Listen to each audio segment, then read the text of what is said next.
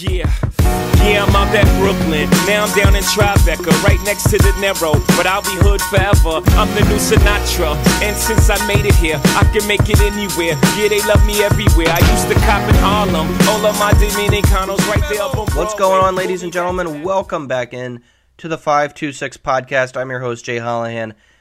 Back here on this Tuesday afternoon. So, I had an episode recorded late Saturday night following St. John's 91-45 win over Holy Cross. That's what this episode is about, by the way. And I ran into some editing issues, couldn't produce. I have no idea what the deal is. So I'm re-recording this episode, praying to God that I get this out there because I don't want it to hit Friday or whenever, and it's just too late. So I wanted to get on here and record again and just talk about St. John's beating Holy Cross 91-45. Obviously, this is not a shocker that they won. I mean, this isn't like beating Utah. This isn't even like beating Stony Brook, where, yes, you expected St. John's to win that game, but, that was still a solid CAA, conference team that you're going up against, and a team that looked like that, they showed some things. So it was good to see St. John's pull away as well as they did against Stony Brook. Against Holy Cross, them just beating the brakes off of them was no surprise. I don't think by anyone's standard. But St. John's did come out a little flat. I mean, they were down 18-10 at one point, and then they just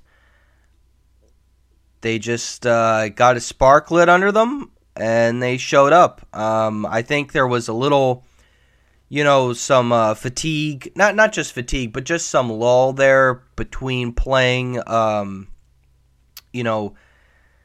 almost a week prior. They had a week off, and then they come back, and, I think there was maybe some issues there in terms of just being in that game mode. So I think there was a little bit, the layoff had something to do with it, in my opinion. But, St. John's really, I thought, in this game showed that they can take over.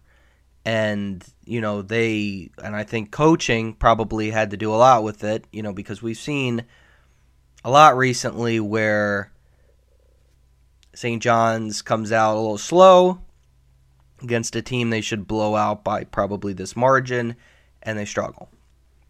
But Saturday night was not the case. They went out, they went down, but they rose back up, and it wasn't just, the fact that they beat the brakes off Holy Cross. I think we got to see a lot of good things. They gave younger players a lot of time to come in. Joel Soriano, Dennis Jenkins, Glenn Taylor Jr., their minutes were limited. They didn't even play a half of the game, which is great to see. Soriano had 16 points in 17 minutes.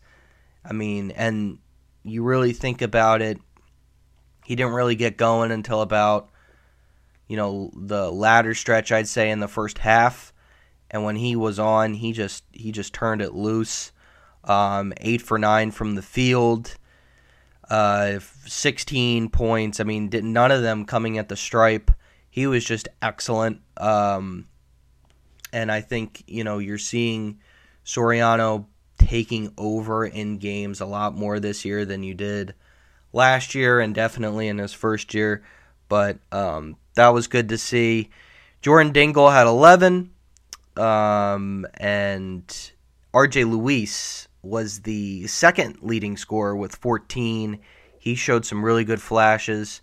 6 for 12 from the field, 2 for 2 from the line, had 4 boards, played 16 minutes, 14 points. A really solid game by him.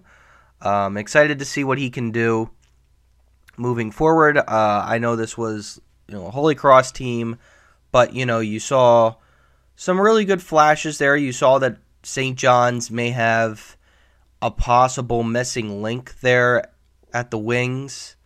So that's That's a great sign to see, and an opportunity for Chris Ledlum, maybe to have his position not be so focused on to where teams are thinking, we'll take him away. Now they got to deal with Luis, so that adds a whole nother element for St. John's.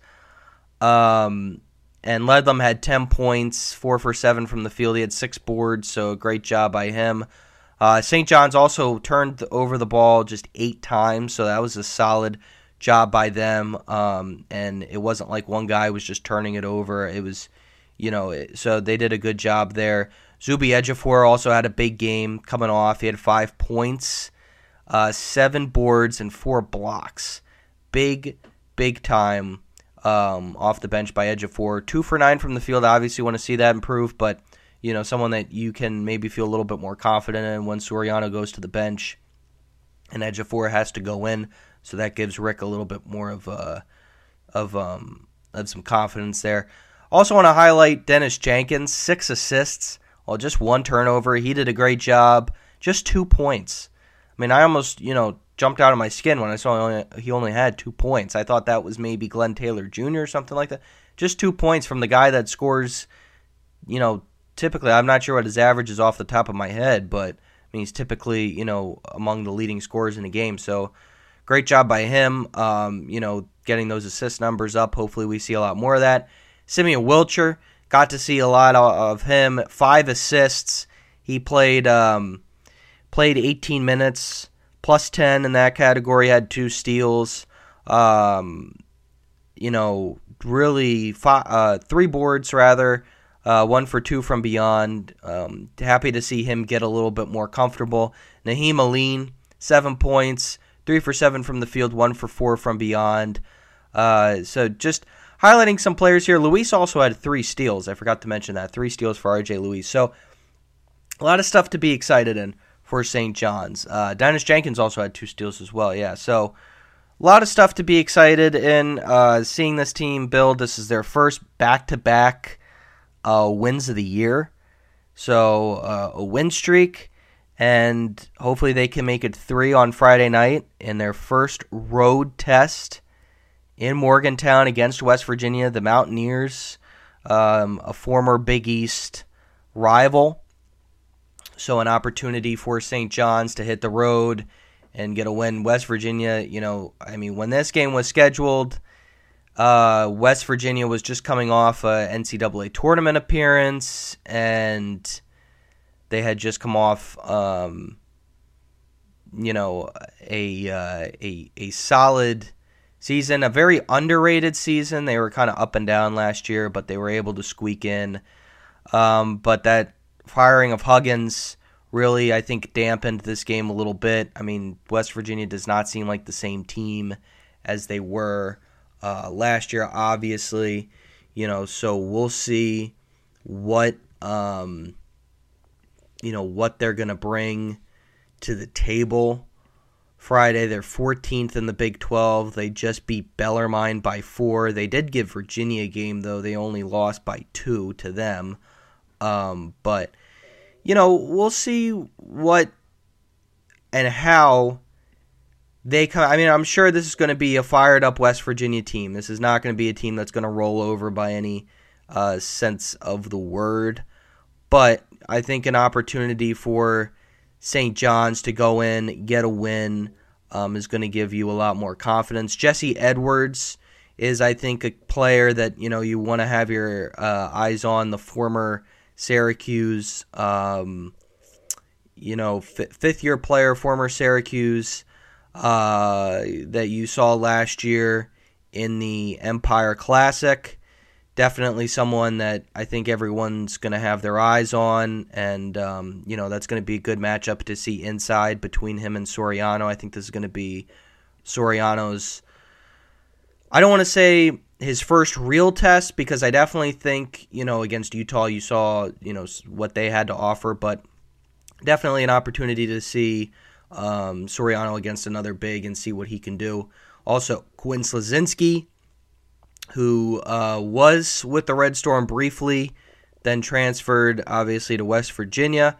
He's been their starter throughout most of the season, averaging 16.3. So be interesting to see what he, brings to the table, how Rick goes about attacking him, and how Quinn goes about attacking St. John's. I mean, I think that's definitely an ace that the Mountaineers have up their sleeve, because that's someone that kind of has a little more in-depth as to what Rick's doing. Be interesting to see if Rick switches some things, knowing that. But unless Rick is going to say, you know what, we're going to put our best 5 and our best plays out on the floor, you stop it, and we'll see what happens. So, a big matchup coming up Friday. Really looking forward to see what happens. St. John's, they're trying to build back that hype, I think, that was surrounding them. And I think definitely the fans have started to buy in a little bit more.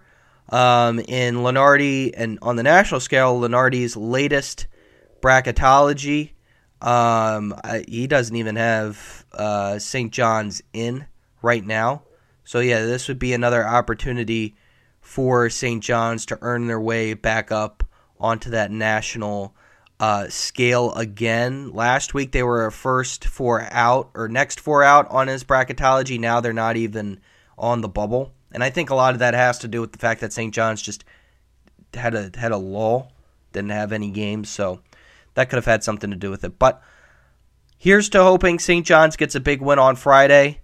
They move to, and if they can, they'll move to 5-2 on the season and continue to build up more hype moving forwards. Thanks everyone for tuning into the 526 podcast. We'll be back on Friday. Fingers crossed. Pray to God that we get this podcast out there, this episode, by tonight. And actually, now that I'm looking at Lunardi's bracketology, next 4 out is Indiana and St. Mary's. Indiana shouldn't even be sniffing the bubble, and neither should St. Mary's. Just wanted to throw that out there. That's kind of BS. But thanks everyone for tuning in, and as always, I'll talk to you next time. If I can make it there.